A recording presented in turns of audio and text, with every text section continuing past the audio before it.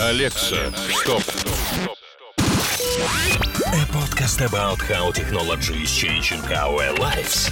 With Robert Belgrave and Jim Bowles. Oh my goodness me, this is Alexa Stop, episode number 16. The man opposite me is Mr. Robert Belgrave, and who am I? Mr. Bowes, Jimathan Bowes. How are you today? I'm good, I'm feeling slim. You're looking slim. Listeners, Jim has been torturing himself for 3 months to raise money for charity involving shedding weight and coming up with the best abs possible. Put those abs away. Tonight is the big reveal with some sort of ludicrous event happening. You've raised a couple of grand, I think, for a good cause. Over $2,000 now, for Cancer Research UK. And Leon from We Are Adam is my competitor, my arch rival in this situation. And I think, whilst there is an element of may the best man win, there is also some props, I think, from each of us to each of us for a lot of hard work that's gone in over the last sort of 10, 12 weeks. For suffering, basically. For putting yourself through it. Wonderful. So without any further ado, I think it's time for the news.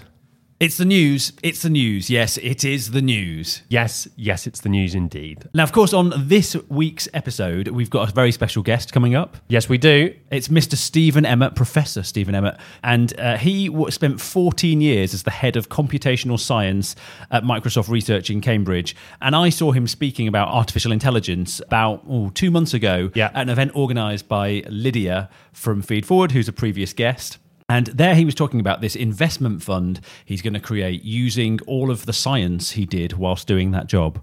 All the science, indeed. And that is a wonderful segue to our first news story of the month, which is from the wonderful people at Microsoft. It's as if I knew that was coming up, Rob. It is, isn't it? So, as always, Stephen will be joining us in the studio later for our interview.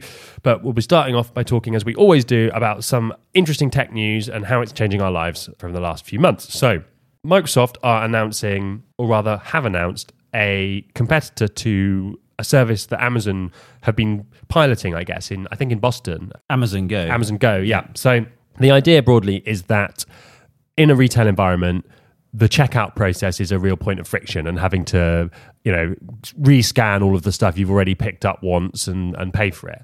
So Amazon have released this service where you walk into the shop, you pre-register obviously, and once you've got your kind of ID, you can walk into the shop and just put stuff in your bag and walk out, and you get charged for what you take. And a lot of people see this as the future of retail, but it's kind of been an area there hasn't been a huge amount of competition.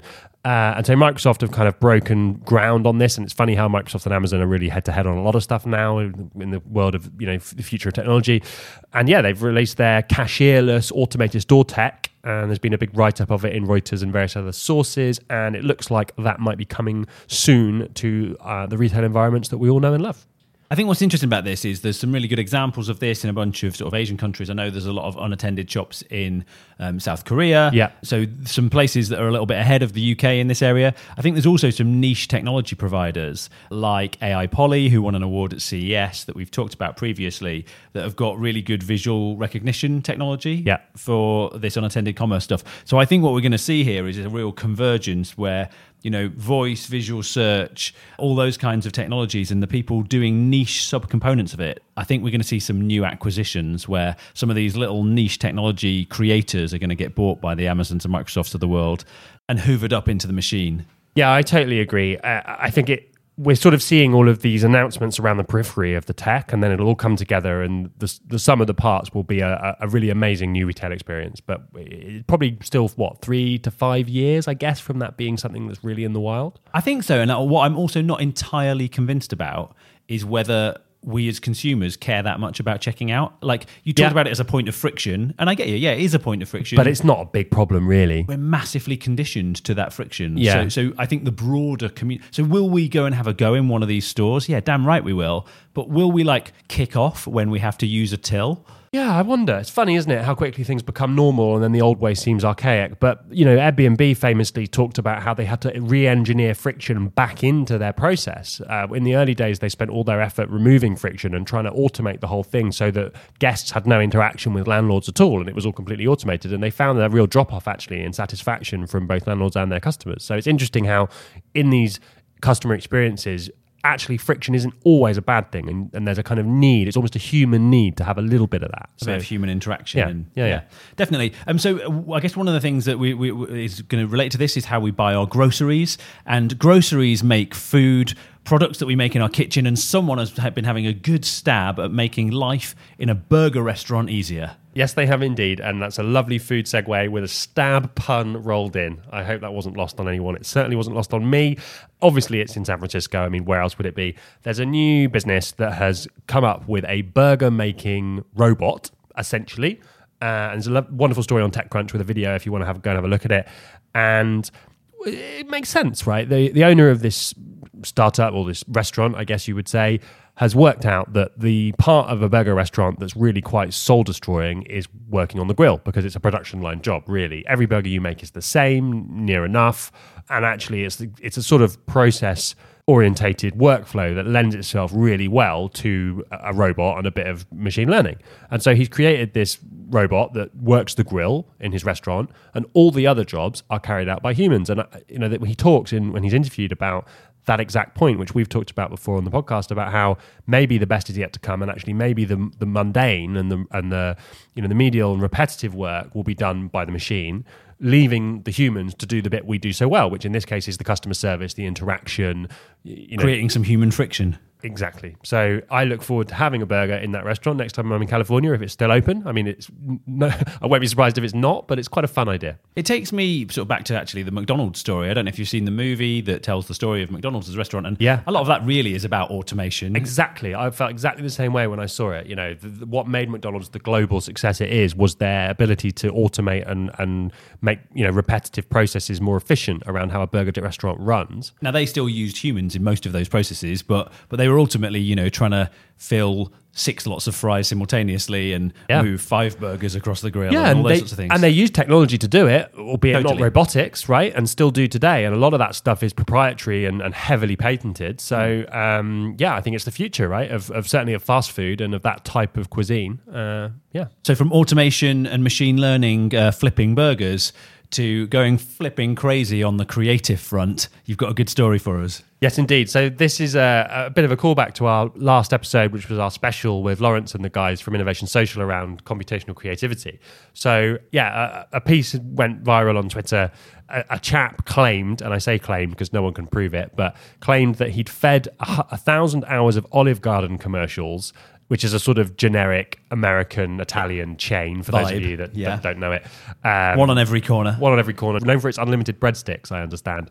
So this guy claimed that he fed 1,000 hours of Olive Garden commercials into a machine learning model, forced a bot to watch 1,000 hours, as he so aptly put it, and asked it to come up with a commercial of its own. And, it did quite a good job, I think. Are we going to act this out, Rob? We can act out some of it, yeah. What role would you like? Would you like me to be the waitress, or would you like to be the waitress? I'll set the scene. A group of friends laughs at a dinner table. A waitress comes to deliver what could be considered food. Pasta nachos for you, says the waitress. We see the pasta nachos.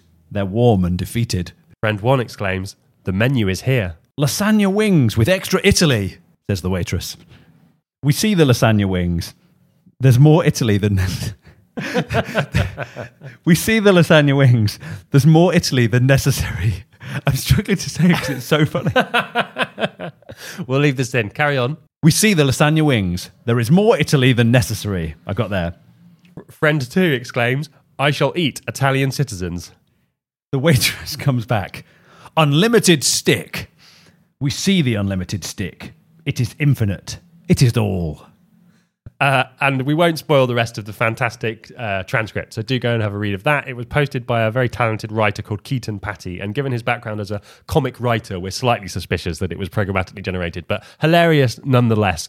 And also a great demonstration of doing social interaction well as a brand, because Keaton tweeted at Olive Garden, let me know if you want to use this. And they came back and said, not bad for a first draft, but we do have some feedback. Classic, you see. They've always got feedback, those clients. And finally, one more story.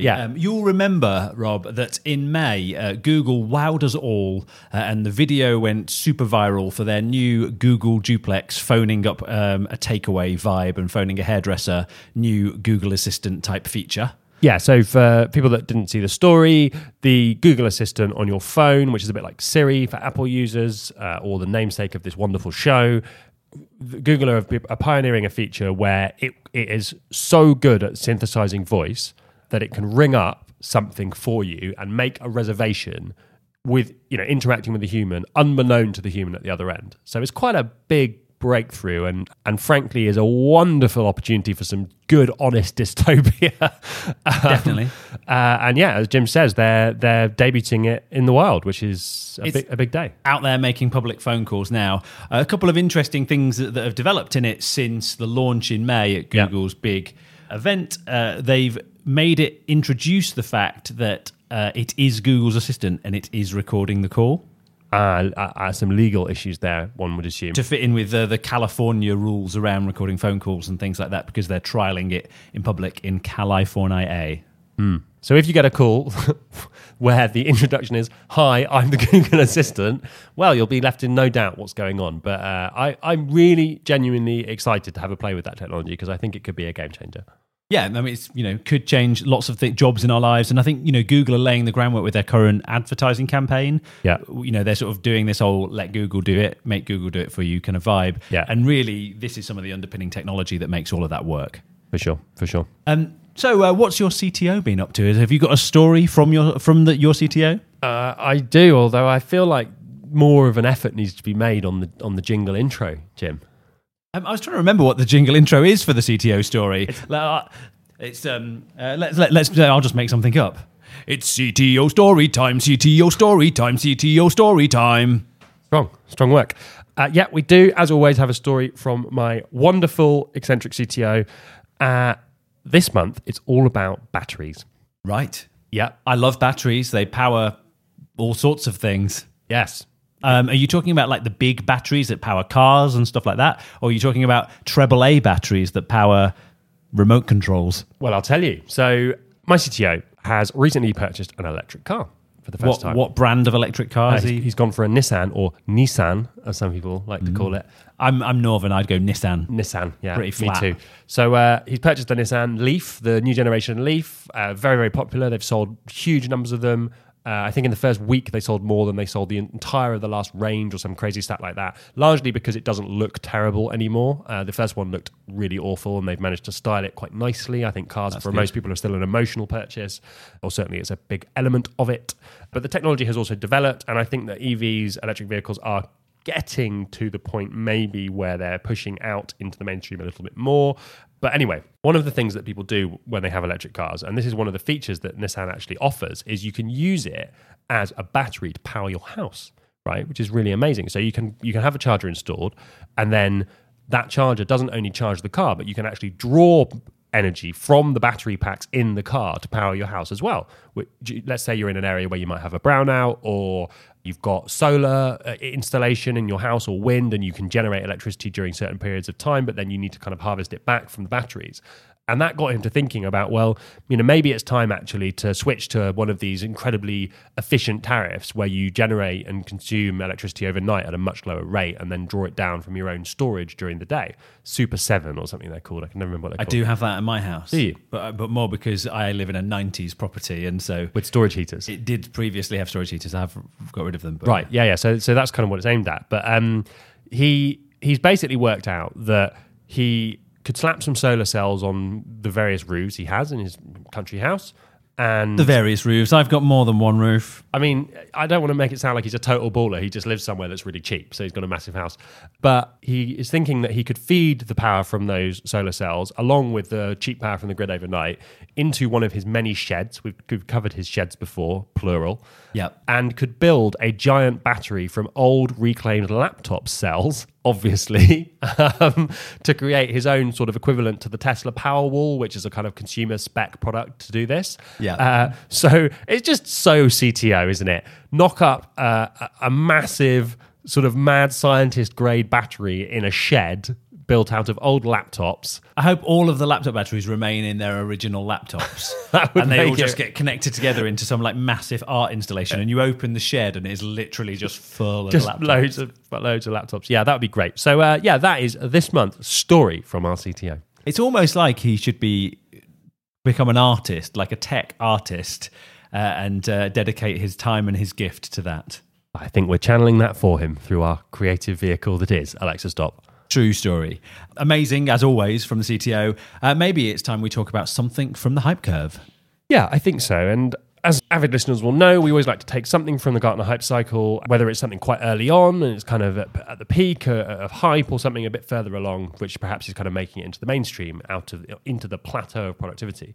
And this month, we'd like to talk about electric cars, because as we've covered with our CTO story there, it's something that is really starting to break through. And there's been a really big announcement since we last recorded from Jaguar Land Rover, which is the announcement of the I-Pace, which is being touted by all the motor journalists as a real breakthrough and success, and the first really credible alternative to a Tesla in this space. And frankly, it's seen as a marker of the fact that the rest of the car industry has caught up now, and they're all about to start releasing their electric platforms. Very good cars. Yeah, like really, really good electric platform cars. And so the I-Pace retails for about £70,000 in the UK, which is by no means cheap, but is a good, I think it's about 50% the cost of the Model X Tesla, which is the kind of equivalent SUV size vehicle. 4.5 seconds to 60, full electric platform, all of the luxurious Jaguar fixtures and fittings that we're familiar with. It looks pretty cool. It's quite futuristic.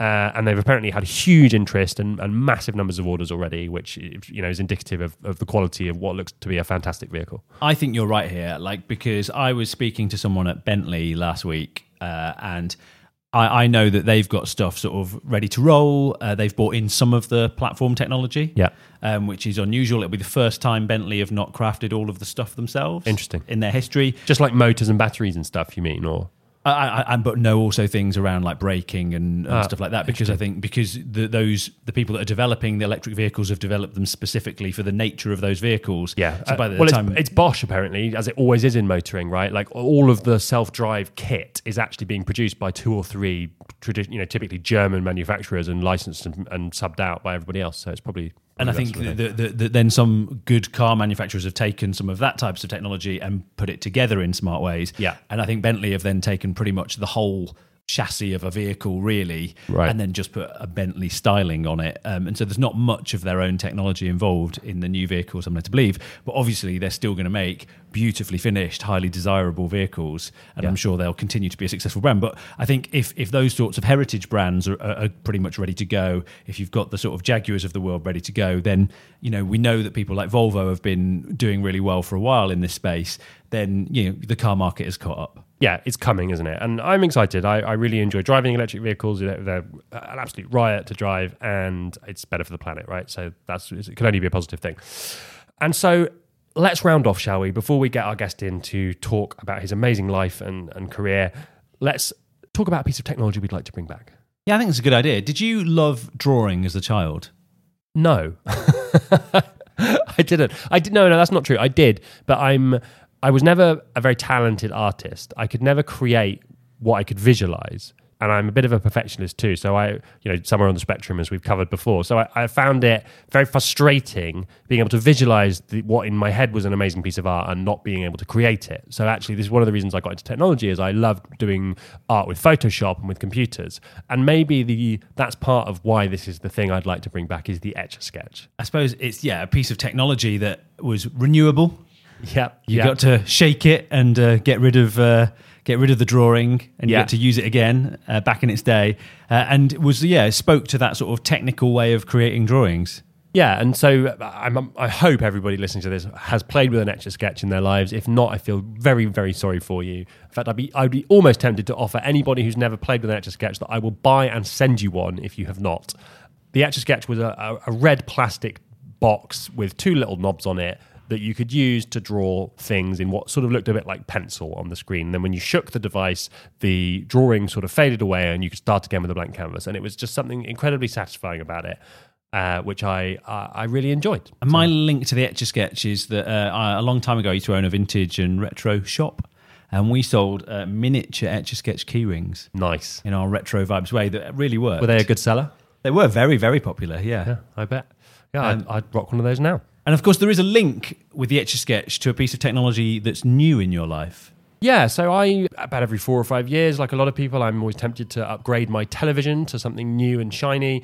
And I've just gone through that cycle since we last recorded. And I've purchased a product by Samsung called a Frame, which is probably one of the most interesting pieces of consumer electronics I've seen in a long time, because it's just a really clever idea. And it looks fantastic. Yeah, so this product is worth a look if you're in the market for a TV, or just if you're interested in cool technology. What they've done is they've used the latest OLED 4K HDR capable screens, which is basically like a really, really good quality screen, to create something that is indistinguishable from a picture frame. And then they've done a partnership deal with a load of art galleries to allow you to choose art from real galleries and real artists to display on this TV when it's in its off state. And the nice thing about OLED screens is that they can kind of hold a picture, the last picture that was on them, once they've been powered down. So your television is literally off, but can display a perfectly high definition, beautiful full color image on it. And what Samsung have done very cleverly is they've made the casework of the TV look like a picture frame. So you can put this thing on your wall, and when it's off, i.e. you're not watching television on it, you can have it display a piece of art or a photo. And I promise you, you would not be able to tell it was not simply a painting unless you went right up to it and really looked closely. Which is just an incredible step forward, because I think the dead screen problem, right, in our living rooms, a lot of us have 40-inch plus televisions.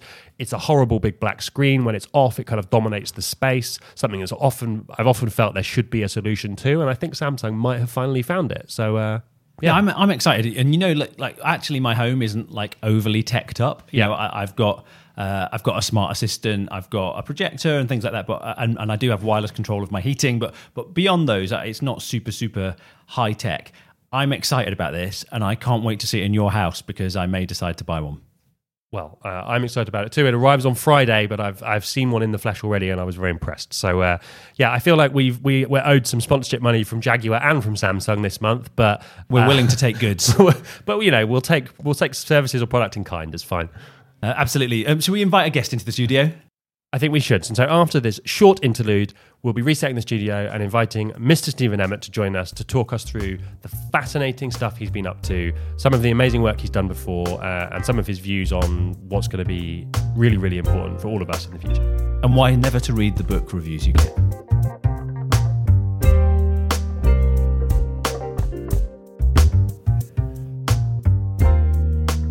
So we're back on Alexa Stop with our guest, Mr. Stephen Emmett. How the devil are you? I'm very well, thank you. Tell us a little bit about who you are. I am a neuroscientist by background. Up until 2017, I was head of computational science at Microsoft for 14 years. And now I'm CEO and chief scientist of a new investment firm, and I would say a firm with a pioneering new approach to impact investing and innovation. We're just getting going, and that's what I'm doing.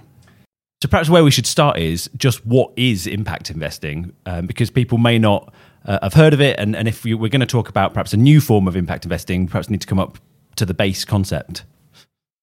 Well, impact investing is a fairly broad and vague term, I think. And in the broadest terms, it means anything from socially responsible investing. That means sort of having some idea that you either don't want to invest in a particular type of sector, tobacco or arms, or to, I suppose the term is ESG, so environmental, social, and corporate responsibility investing, to direct impact investing. So that might be, investing in something that you think is going to have make a difference to the world. So investing in Tesla or investing in some silicon photovoltaic firm or something. I mean, the problem is that impact investing, by most, is recognized as not having an impact. So that's the problem. And so the question then becomes, if you want to actually address some of the most pressing global problems that we face through impact investing, how do you go about that? Well, you need to sort of really kind of radically rethink impact investing and actually radically rethink how to address global problems.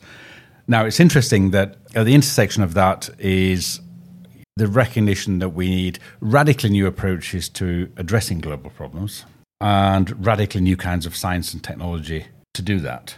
And it turns out that the kinds of radically new kinds of science that might be beneficial to accelerating our ability to address some of these big global challenges might equally have radically beneficial outcomes in terms of investment outcomes for generating a step change in returns for investors. So, of course, we've got this, at the minute... Just disrupting energy or something might have a huge positive impact on the planet, but also create huge returns, I guess is what you're saying. Well, actually, getting at. What I mean by that... No, sorry, I've sort of... Well, yes. Well, let me put it a different way. So, one of the things that is critical is to be able to understand, for example, ecosystem degradation, climate change, ocean acidification. There's a whole range of these things. So what you're talking about there is the science of predictive understanding of highly complex, dynamic, nonlinear systems in terms of climate, in terms of ecosystem, global ecosystems. Huge numbers of data points, many numbers of moving parts. I mean, simplify it a little bit for those of us that aren't familiar. I guess it's biology is ultimately one of the most complex things, right? Right. So whether it's understanding the brain or it's understanding how the immune system works, or understanding how the climate works, or understanding how global ecosystems work, you're talking about these highly nonlinear, highly dynamic, highly reactive systems, which are characterized by highly interactive and reactive components. Right. And actually, they look a lot like markets. Which are also highly reactive and highly nonlinear and highly adaptive. As in financial markets, right? I'm talking about financial markets. The ability to actually understand one might have an enormous impact on the ability to understand the other. So, I've spent 15 years in developing highly novel kinds of science to predict these very complex biological systems from a level of biochemistry, immune system, stem cells, all the way to the brain, immune system, climate, and ecosystems. And I'm keen to continue to develop that kind of science in order to develop both better understanding of the problems that we face and in order to then develop better and more radical solutions that are urgently needed. Turns out exactly the same approach to doing that science has the ability to generate a sort of a real discontinuous shift in our ability to predict and understand markets, financial markets.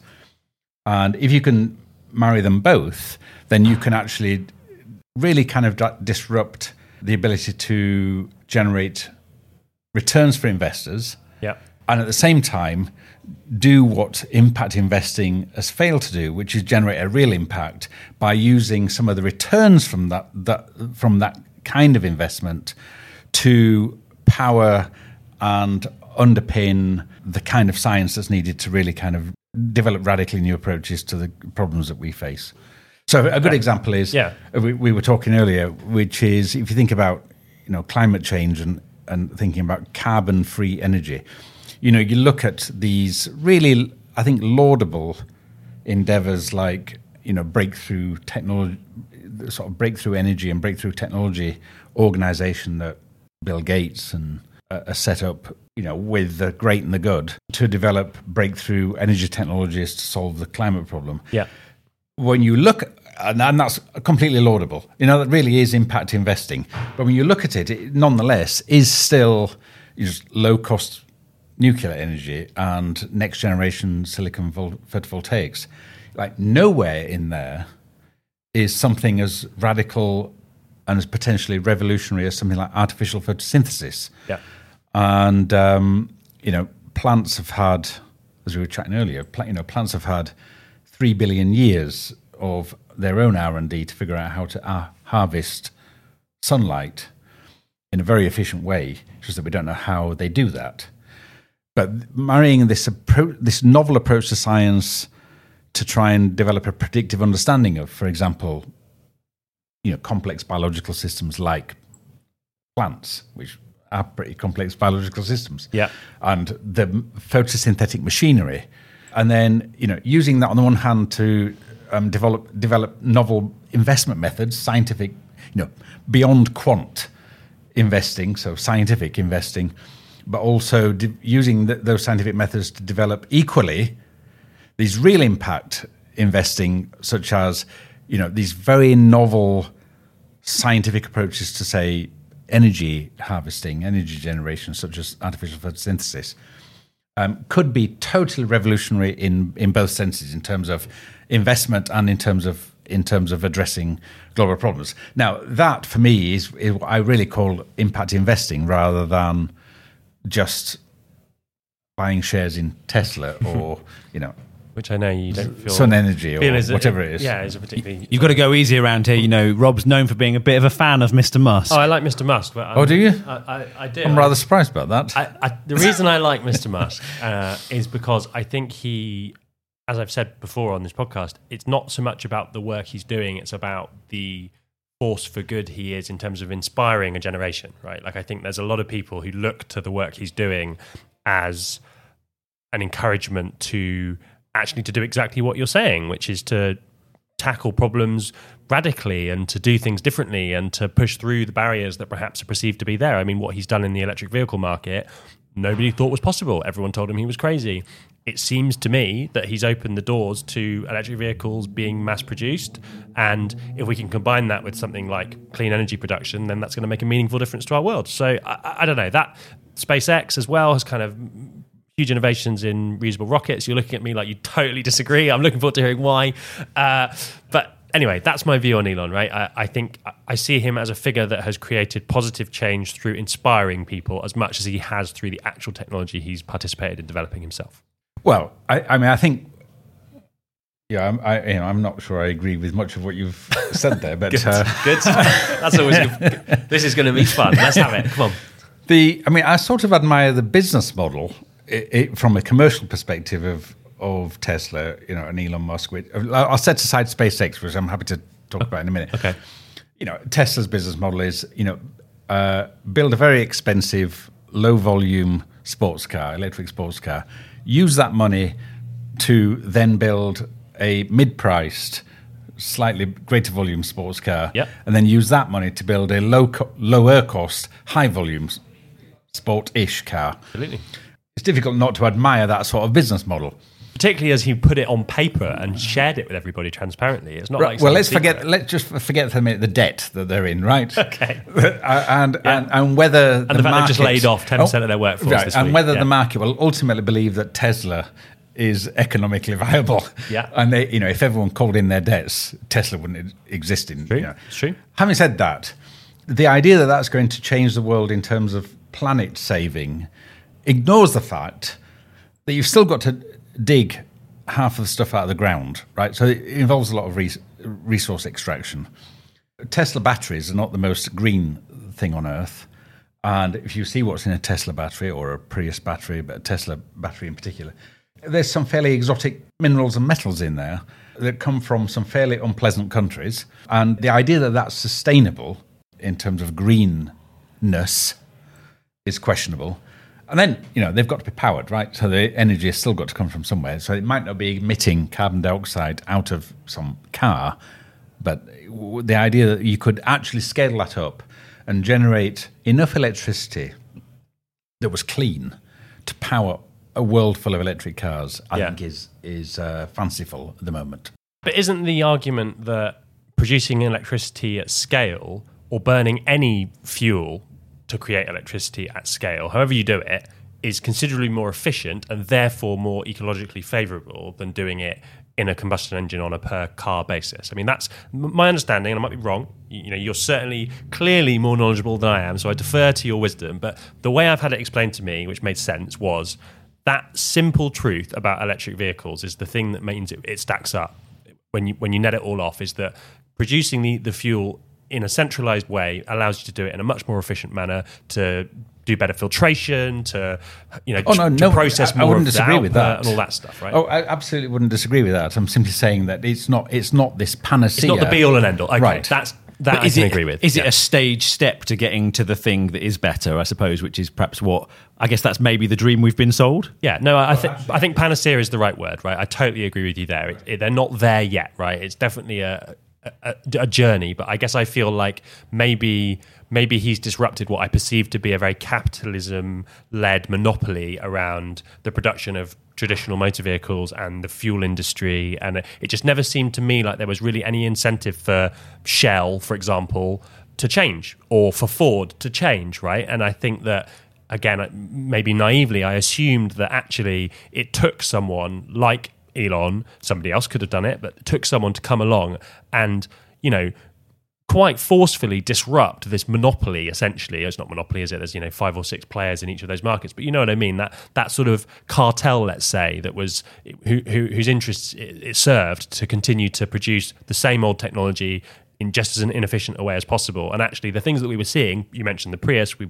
could both have a good rant about that, I'm sure, were just laughable actually in a sort of half step in the right direction, but weren't actually making any meaningful change, and in some cases actually were worse for the planet, right, as we talked about. So I don't know, this is a fun debate. I'm glad we seem to have found middle ground. What about SpaceX? You said you'd come back to that. Well, I mean, the idea of SpaceX as a vehicle for launching satellites, fine. Yeah. SpaceX, if I've understood Musk's ambitions correctly, is this view to getting to Mars at some point to try sort of seems to have become that, doesn't it? colonize Mars or something.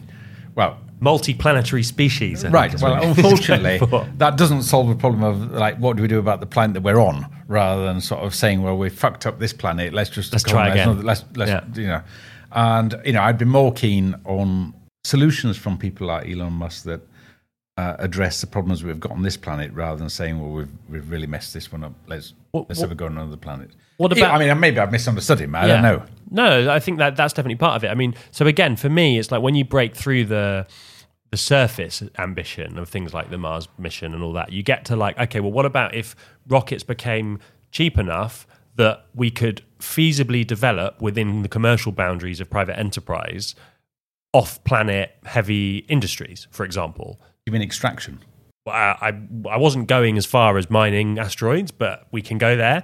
But there's a number of people talking about the idea that if you could move a lot of heavy industry off planet, you solve a lot of pollution issues. There are huge efficiencies to be had by doing things in a zero gravity environment. You're not bound by the architectural constrictions of building things, so you could build these mega structures in space potentially that could be very interesting from a sort of such as I don't know, huge factories, huge production lines. Doing what? I don't know, filtering things, extracting things, building things, making products. I don't know. I suppose it's a pretty fundamentally different view of the world, isn't it? So do we use technology to reverse the terrible mess we've made of the planet we've got, or do we use technology to find other places to make a terrible mess of?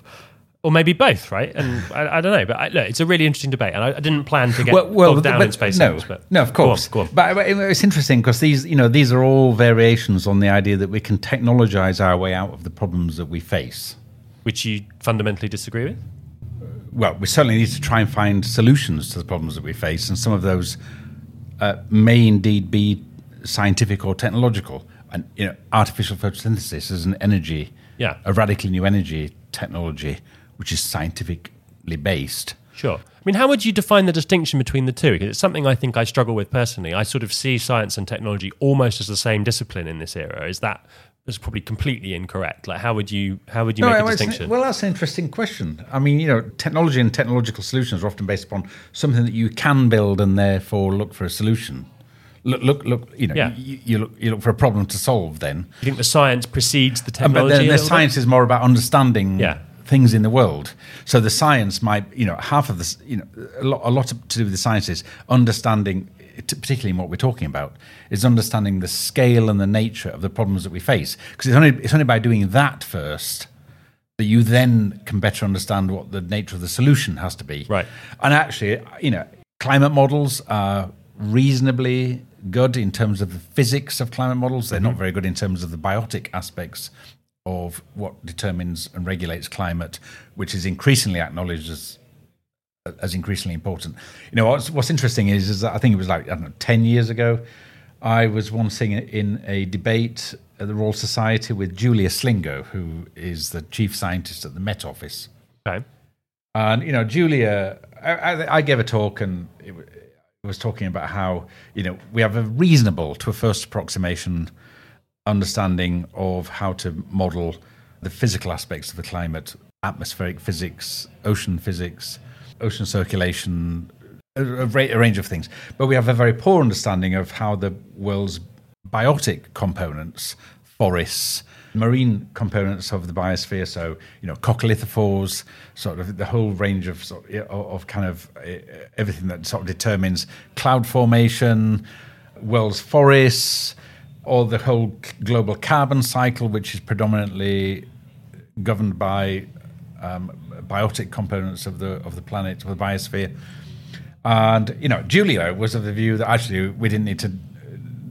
That was irrelevant, really, to sort of understanding climate change. Of course, she then, 10 years later, published a paper herself. I think it was also in the Royal Society, saying we need to understand the world's biotic components to climate change, which was nice, but perhaps 10 years late. One of the things is, you can develop technological solutions, but you don't know whether you're developing technological solutions to the right problem.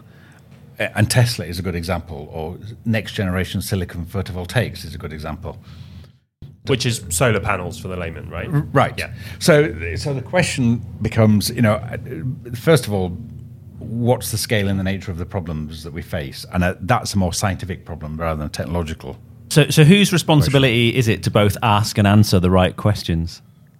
Well, in terms of asking the right questions, it depends what questions we're talking about. In terms of things to do with like global ecosystem structure and function and its degradation, their degradation, and climate change, then the only people who can really try and address the scale and the nature of that problem are scientists, ecologists, climate scientists. There's a separate issue, which is asking a different question: is like why we're in this situation, and why these problems exist, and what do we do about them? And that's way beyond what scientists can possibly answer. And that's a question about what kind of society do we want to live in. So we were talking earlier about everyone, the solution to internal combustion engine vehicles is Tesla or electric cars. Well, a better solution might be just not having cars at all. Right. Some different form of way of thinking about transportation, or more generally, thinking more a different form about the problem. Consumption. Yeah. Okay. So how do we go from the academic framing of scientists looking at those sort of bigger questions into tangible things that happen in the world, and how does that relate to what you're doing with your fund? Well, that's a very good question. So just to clarify, scientists can help address the problem of what's happening to the climate. You wouldn't expect, someone walking out on the street there to be able to understand what's going on, the components that govern climate. It's a sunny day in London, listeners. We're looking out at Shoreditch High Street, and that chap there looks like he might have the answer, don't you think? No? Okay. No, look, of course. Or ecosystem structure and function. These are complex, highly complex systems, and they're difficult to understand. So you would expect, which is what I've spent the last 15 years of my life doing, is finding ways to better understand and predict those things. Whether it's climate, or whether it's ecosystems, or whether it's how the brain works or how the immune system works. Yeah. So at the core of all of those is how can we develop pioneering new approaches to science that enable us to develop a predictive understanding of these complex systems. How that gets to investment. So you wouldn't expect non-scientists to sort of really tackle that. But that's a separate question to the question we were talking about a moment, which is how do we tackle these issues? And that's a much more broader societal problem, more to do with consumption, to do with the way in which we want the world to work. And then you think about, what right have we got to deny 1 billion Chinese and 1 billion Indians and 1 billion and a bit. You quickly Africans. reach the philosophical questions as well, don't you? Right. Yeah. To live, why shouldn't they have a fridge and a air conditioning and a telly and well, that's their argument. You had your industrial revolution, now it's our turn. Right. I mean, setting aside for the moment that I don't believe that anyone should have human rights. I think it should all be human responsibilities. That's a different talk altogether. Very interesting. Yeah. Okay. And something that we do talk about, because the idea of citizenship and things like Right. So we when we spoke at South by Southwest, that was part of our conversation. So just getting back to your question, Jim, about what's this got to do with investing? So this gets back to what we were talking about right at the beginning of this chart, which is, the center of all of this lot is radically new ways of doing science.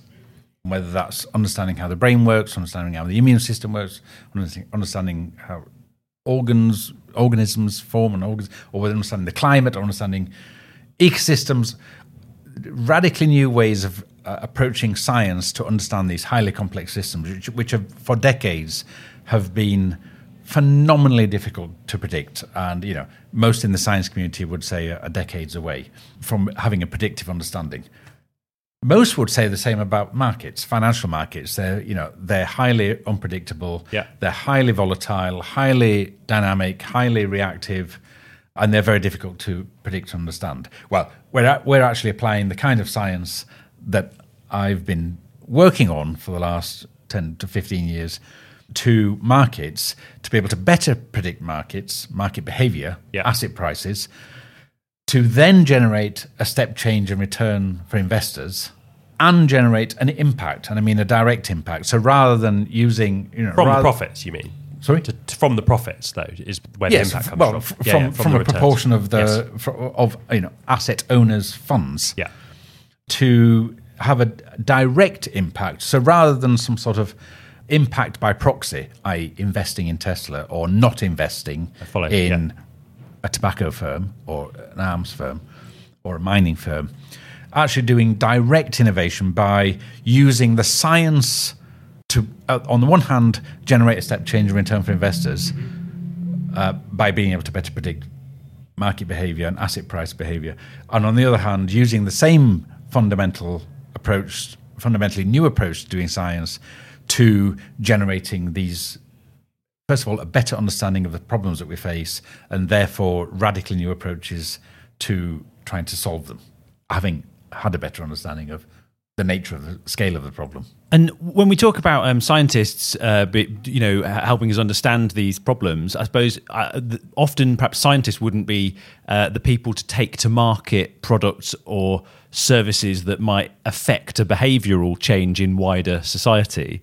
So does the sort of models that you create go directly back into a world where we better understand problems, or is there some sort of link up that might have a sort of impact on wider society and looking at ways to drive behavioural change in society? Well, behavioural change in society is absolutely a necessity, but that's not our job. Having said that, our job is to do fundamentally new science, to actually do direct impact innovation, impact investing, and that's been, that's what we're very good at. The behavioural change, I think we probably ultimately can play a role there by being able to derive a better understanding of ecosystem degradation and climate change, of then being able to say, well, this is the scale, this is a better understanding of the scale and the nature of the problem, and being able to influence or at least inform or engage in the debate a bit more. And maybe inspire people to innovate in those areas. Right. So let's get this back to money and the investment fund. So talk to us about the general returns where people put their monies and where people's pension funds are, and how and why you think what you're doing will be different and what the difference in returns are likely to be. Well, this is a firm that's just getting going, so it's a bit too early to start really pronouncing on what the returns are absolutely going to be. But like a noticeable... You must have a hypothesis, right? Well, it's interesting talking about hypotheses. Quant firms are all data-driven and algorithm-driven. And the one thing that's very fundamentally different about a scientifically driven investment firm is that it's hypothesis-driven.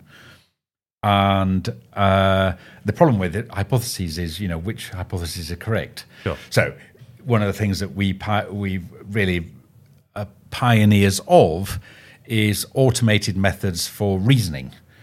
And so you can think about reasoning as hypothesis formation.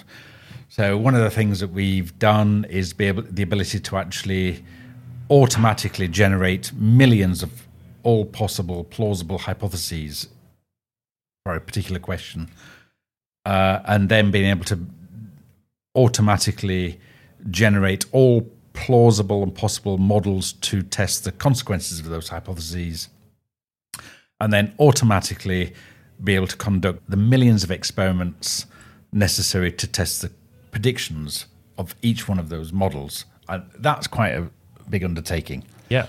And so we've been doing that, in science, and we're now doing that in investment. So a hypothesis-driven approach to investment rather than just a purely algorithmic or data-driven approach to investment, I think, is a fundamentally different and fundamentally new idea in investing. In terms of, you were asking, why did you ask about hypotheses in the first place? Oh, I just I'm familiar with quant trading and stuff, and so some of our listeners might not be. So quant trading is like basically using maths and modeling to make informed, also in some cases automated decisions about trading, right? So in the olden days, it was all people who used to stand around shouting at each other, deciding to buy and sell things, and then computers turned up, and this podcast is all about how technology changes our lives. Well, if you were a trader on Wall Street, technology absolutely changed your life, and a lot of these guys now are basically sort of assisting the computer to actually execute on the decisions it's already making, right? And that's all based on hypothesis and modelling. Well, I'm not sure about hypothesis, but it's based upon, again, I think the distinction between data and algorithmic-driven approaches, quants, and scientifically driven, which are both a world away from discretionary approaches, which is what you're talking about. Okay. I'm not entirely sure I would go as far as to say people shouting at each other across the floor, but yes, I know. It's like Wolf of Wall Street. Yeah, surely that was the old-fashioned way. Once upon a time, anyway, and then you get to this exciting possibility, right? And I think it's so. I'm just so fascinated by this because I've always had a great interest in economics and money and trading and also technology, and the two colliding in this way is so interesting to me. So one question I've been dying to ask you since we sat down is quantum computing the key thing that makes this possible? Because I know that a lot of people have said for a long time that quantum computing is the step that will be needed to truly be able to simulate a lot of these kind of organic scale problems, the problems of nature, the problems of biology. Is that something that's kind of on your radar? Are you looking at the work with quantum computing? Or no? Okay. For the last quarter of a century that I've been doing science, quantum computing has always been 10 years away. Okay. Yeah, that's fair. And I think it will remain 10 years away in a quarter of a century from now. Doubling the qubits this year and Q-Sharp being released by Microsoft as a cloud service, and none of that? Right, as a cloud service, it's a simulation, right? It's not a quantum computer. They've said computer. by next year it'll be backed by the 60-qubit machine they're building. And well, I look forward to that. This is from the ex-Microsoft research scientist, everybody. So I'm suddenly less excited than I was 10 minutes ago about quantum. Okay, cool. I think the people working at, I think it's still called Station Q, right, in Microsoft. I think they're some of the best people in working in quantum computing. Okay, and of course they've now tied up with a really amazing group. I think it's Delft University. Yeah, and so that's not. This time whether it's good people working on this is not the point. The point is, is it going to be solved in next year? And I struggle with that. What you're saying is you want your fund away in less than 10 years' time. Anyway, the fund is not going to rely on quantum computing. Okay, we were able to really get on top of some of these intractable problems that everyone in the science community said was decades away from understanding. Yeah. How stem cells work, how the immune systems work, brain development, climate, global carbon cycle, ecosystems, without a quantum computer. Okay, it was a fairly fancy computer, sure, with some fairly fancy computational techniques, which are the kinds of computing and computational techniques that we're building upon and extending now in this investment firm. But it doesn't. The idea that we're going to we can't solve them without a step change in computing is no, we don't need it. Okay. We just need big computers. So the speed and the speed and the size of the computer is not important. What's important? Well, I say it's not important. What I mean is it's not the determining Not the factor. be all and end all. Yeah. What's critical is a new way of thinking about how to approach these problems, whether it's market asset prices or whether it's, in our case, understanding these big global problems and figuring out radically new ways in which we might solve them, as well as combining that with investment in order to actually one power the other. So where are you today, and what do you need to launch your investment firm? Well, the firm itself is launched. So, that firm is up and running. The thing that we need to do now is build out the team of scientists to help to reach critical mass on the scientific aspect, which will also power the scientific approach to investing. And we're about to go out and start raising our first fund, which looks promising. And I asked you a question when I saw you speak. We think back in February or March. And my question was, what's the minimum investment? So you've had a little bit more time to think about that one. Do you know how you'll engage with the market for people to invest in that first fund? And are you going to institutions only, or will there be an opportunity for lower level investors to get involved? Well, investment in the firm is not going to be through pension funds. It's going to be a combination of forward-thinking entrepreneurs, investors, and they're the people that have currently are engaged in this. Investment in the fund will be institutional investors, and will be institutional investors that are interested in serving the interests of their asset owners in terms of impact investing. But direct impact investing rather than simply, as I mentioned, not investing in an impact fund that has no impact or is failing to have impact. But also is people seeking better returns by the sounds of it. I mean, everything you've said, I appreciate you're not there yet with a fully up and running fund trading with a year's history to show us and talk about, but it sounds like the theory here is that your fund will not only afford these people the opportunity to truly make a meaningful difference through proper impact investing, but also to beat the market and to beat some of the other available opportunities with quant-based funds and so on. I mean, I appreciate it's a bit of a leap, but that's the dream, right? And so actually you might attract investment from people who really don't care about the impact side as well, theoretically, which isn't a bad thing because you'll still be able to benefit from that investment and deploy that capital for good. No, that's it. I mean, one half of this venture is entirely to do that, which is to generate a step change in returns for investors. And by doing that, being able to attract sufficient investment funds to generate, for argument's sake, let's say £1 billion in funds to do this radically new kinds of science to help think about radically new ways to solve some of these problems. I'm talking about global problems. I mean, I realise this is a first world problem, but it's notwithstanding that is still a problem, which is how to serve the needs of millions of teachers, retired teachers, nurses, firefighters, civil servants, you name it, who are not getting a great return from their pension. Yeah.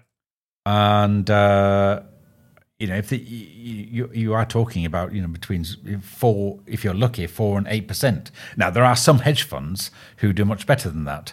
There are some hedge funds who do a lot worse than that.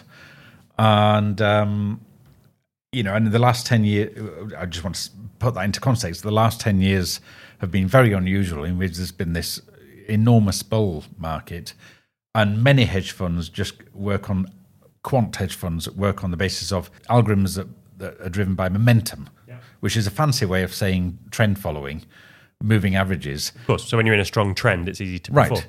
And so when that ends, and as it surely will, if it's not already about to, then things will, whether quant hedge funds can continue to generate the sorts of returns that they've done over the last 10 years is an interesting question. The question for me is, quant funds have done much better over the last 10 years than discretionary funds. But the question is, why are they both so poor? You know, I mean, with a few exceptions. Interesting. I mean, you've got. I mean, God only knows what Renaissance Technologies does, because no one really knows. I mean, they're a quant fund, and it's now a closed fund. And there's some other famous ones like Two Sigma, who have generated some quite spectacular returns. But on the whole, the alternative asset management industry and hedge funds have not done particularly well. And you have to ask the question why. And I think scientific approaches have a potential to generate much better returns. I mean, to put this into context, in the area of sciences we were working in, whether it's climate or ecosystems or any area that we were working in, in areas that everyone said was decades away from generating a predictive understanding of these systems, we were able to generate between a 70 and 90% predictive ability of these incredibly complex systems. Just to replay that, in areas that others were saying were impossible we're to decades model, away, right? Or decades away, Yes. you were able to reach 90% accuracy. 70 to 90% accuracy. Wow. And I think there was a And I visualization. don't just mean in predictive ability. I mean prediction. Yeah. I mean in predictive understanding. So it was the predictions were subsequently borne out. Even in areas where some of our colleagues were saying, "Well, I know that that's not true because that's not how it works." Yeah. Then you do the experiments. It turns out You the were right. predictions were right. Wow. So you weren't just back testing, it actually played out. No. I mean, everyone knows the back. You don't do back testing in science. Back testing in investment is the devil's work, because you can back test anything. You just fit form-fit a the model to data. Yeah. So you overfit and you get 71,000% return on anything that's to do with cats or something. The internet has done its job Yes. in the cat market, clearly. But this is nothing to do with back testing. But these are some of the most complex systems on Earth that we've been able to generate, unprecedented, and as many of our colleagues said was impossible, predictive accuracy.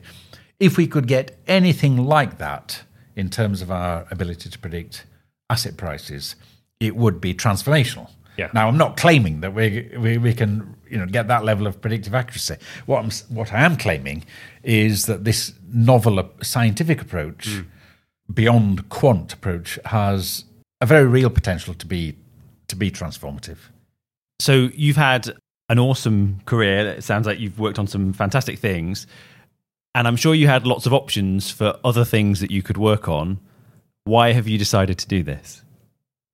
Well, that's a really good question, and the honest answer, even though it sounds a bit sort of I'd like to teach the world to sing sort of Coke advert, is I do genuinely believe that there is a real need to create a powerful engine for positive change. Science is meant to be an engine for positive change, but the problem with science is that in academia it's very siloed. It's driven by, I would say, the wrong metrics. In business, it's very short term.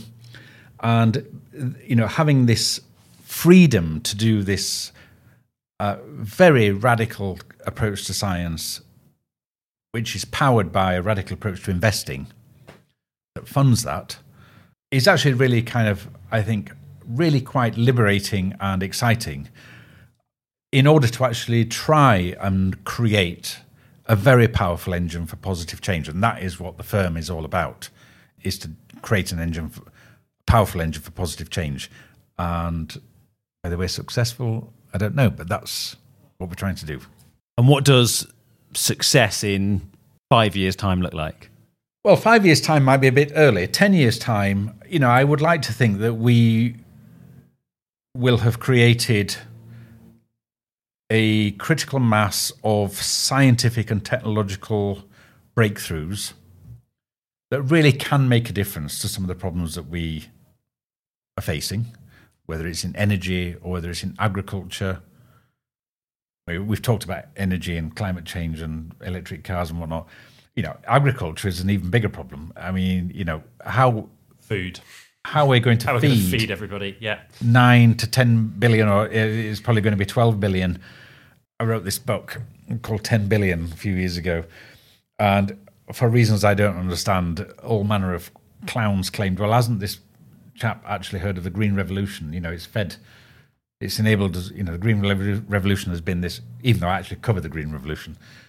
And I set out why the Green Revolution, which started in the 1950s and has fed 7 billion of us, is almost certainly impossible to continue.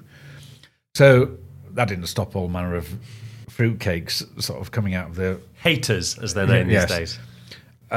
Criticising the book. The issue is that there is every reason to believe that the Green Revolution is not going to continue. And, if you look at a whole range of things to do with groundwater depletion, soil degradation, climate change, land use change, the probability of us being able to feed 9 billion of us on the current system is unthinkable. And that's before we even get to the problem of the amount of carbon dioxide and methane and nitrous dioxide that agriculture creates. So therefore, what do you do? I mean, for example, there are a whole range of novel fungal pathogens that looks as though they might be on the horizon that could finish off, many of the world's crops in 20 years. And given the fact that one of the things about the Green Revolution is that we had to breed just about all genetic diversity out of crops in order to produce crops that will feed 7 billion people. Well, if you haven't got a lot of genetic diversity, when something comes along that's going to finish everything off, it's going to finish most things off. Game over. Yeah. And quickly. And, whether that's wheat or soya, whatever it is, and it might never happen, but it might be 10 years away. There's a whole range of weapons to deal with that at the minute, whether it's triazoles or something. But, there were something like 15 to 20 classes of triazoles to solve that problem 20 years ago. And there's now, 2 or 3 that are only effective. When those 2 or 3 have gone, you speak to anybody at BASF or Syngenta or Monsanto, whatever it's called now, or DuPont or something, they're really struggling to find out. Sally Davis, the chief medical officer, always, talks about this microbial resistance and antibiotic resistance. Similar problem, potentially. Well, exactly. It's exactly the same problem. And so in 10 years' time, to solve those problems, to solve the big problems.